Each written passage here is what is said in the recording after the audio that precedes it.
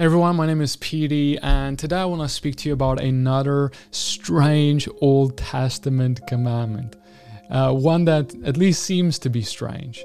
And it is regarding the marrying of a captive. This is when Israel would go into the land and fight their enemies and overcome enemies. And when there were women who survived, of course, when their husbands have died in war, what are they to do with them? And so some have criticized this, but I think that there is a beauty that can be gleaned in God's grace that we can find if we're willing to see it.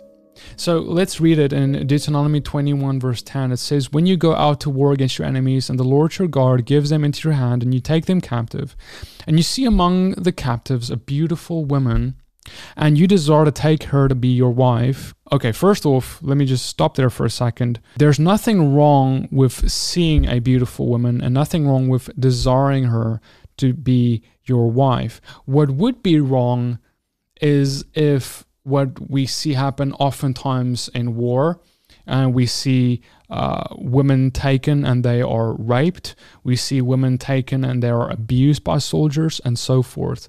Now the question is this commandment that going that way, or is it going a different way? Because if you stop right here, you'll be like, I'm not sure. But when you read on, you start discovering the heart behind all of this. And if you're willing to take into context the ancient context, you may even see a beauty in it. Because if we read on, it says in verse 12, "You shall bring her home to your house. She shall shave her head and pare her nails. And she shall take off the clothes in which she was captured, and shall remain in your house and lament her father and her mother a full month. And after that you may go into her and be her husband, and she shall be your wife. But if you no longer delight in her, you shall let her go where she wants.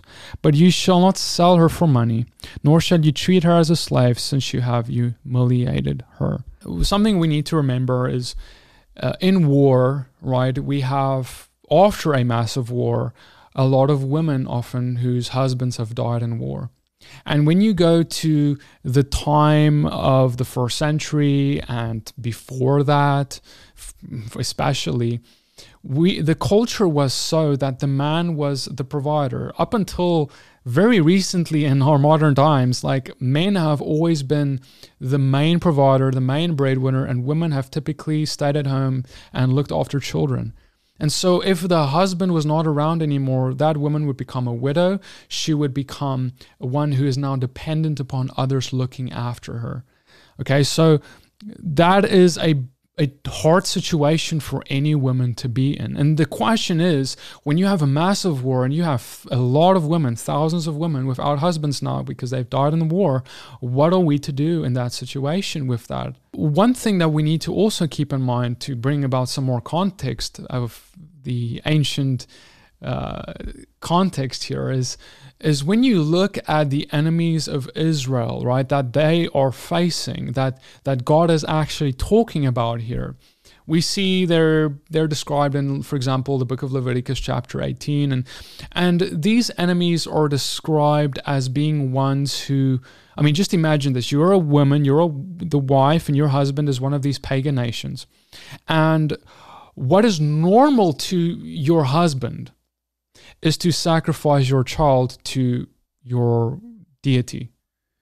What is normal to your husband is to cause the women or the daughters to have sex with animals, bestiality. What is normal to your husband is for him to have sex with his own mother, his own aunt, his own sisters, his own daughter. Okay?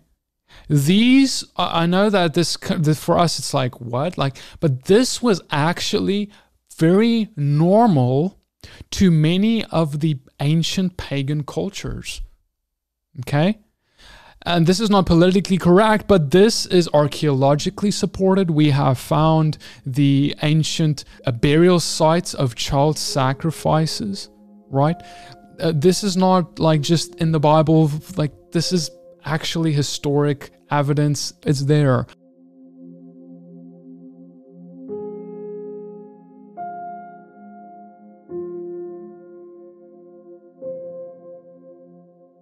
So now these enemies of Israel are these people. This woman is now taken out of that environment from that husband because they have been overcome in this war with Israel.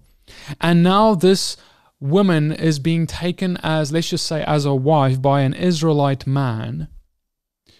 Would that be a good or a bad thing for her? An Israelite man who is abiding by the laws of the God of Israel, who harshly prohibits and condemns all of the things that her culture normalized, all of the sins, even the sacrificing of her own child that her culture normalized. You can see it as that she is being taken captive by an Israelite man, or you can see it as she's actually being delivered from her circumstances.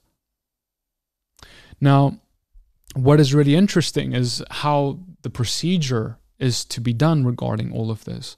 Because we see, for example, the man needs to let her mourn and cry for a whole month regarding her deceased family members, if any. She also needs to shave her head. And after that month, if he loves her enough to want to marry her and go into a lifelong covenant with her, then he can decide to do so, but not before that month is over. Because of course, what this does is it filters out people. It makes sure that if a man sees a beautiful woman, he's not just marrying her because she is a beautiful woman that is vulnerable in her situation right now, but now she is going to be going into his house. Her old clothes are taken and she's given new clothes. She is being shaved. She is mourning. Okay. After a month, that man has a month to decide if he really is willing to go through with marrying her. Because a man who truly loves her would then go forth, but a man who was possibly entertaining being with her for the wrong reasons would, after that whole month-long ordeal, probably just say, I don't want to marry you anymore. So this is a filtration process so that God makes sure that whoever comes to take care of this woman who has lost everything will be taken care of by a godly Israelite man following the laws of God, and who actually loves her for who she is.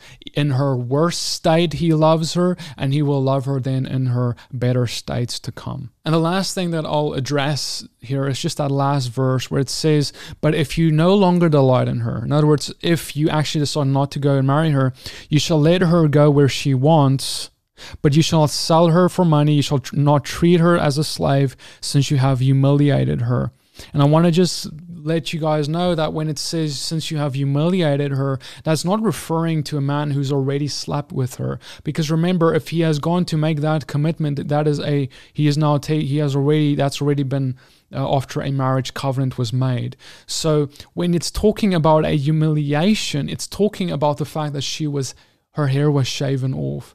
Because remember, in the ancient culture, when a woman had her hair shaven off, that was a cultural signification of a humiliation. We see, for example, in 1 Corinthians 11:6, Paul the apostle in the first century confirms this when he says, for if a wife will not cover her head, she should cut her hair short, but since it is disgraceful for a wife to cut off her hair or shave her head, let her cover her head. Okay, he confirms that for a woman to cut her hair is a humiliation for a woman.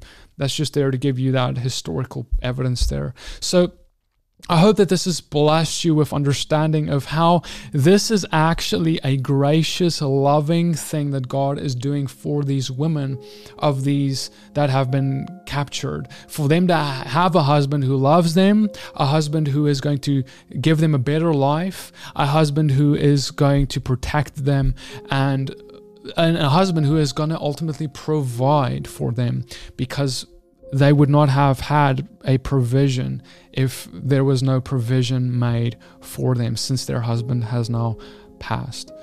So I hope this has blessed you. Hey, we're going to look at some more strange commandments, it seems, in the Bible, and we'll see how strange they really are to uncover the beautiful meanings behind it. So subscribe for that, and I'll see you guys in the next one. If this video has blessed you, consider partnering with the ministry by visiting riseonfire.com. I want to say a special thank you to our partners who have made this teaching and every other teaching this month possible. Many blessings and shalom.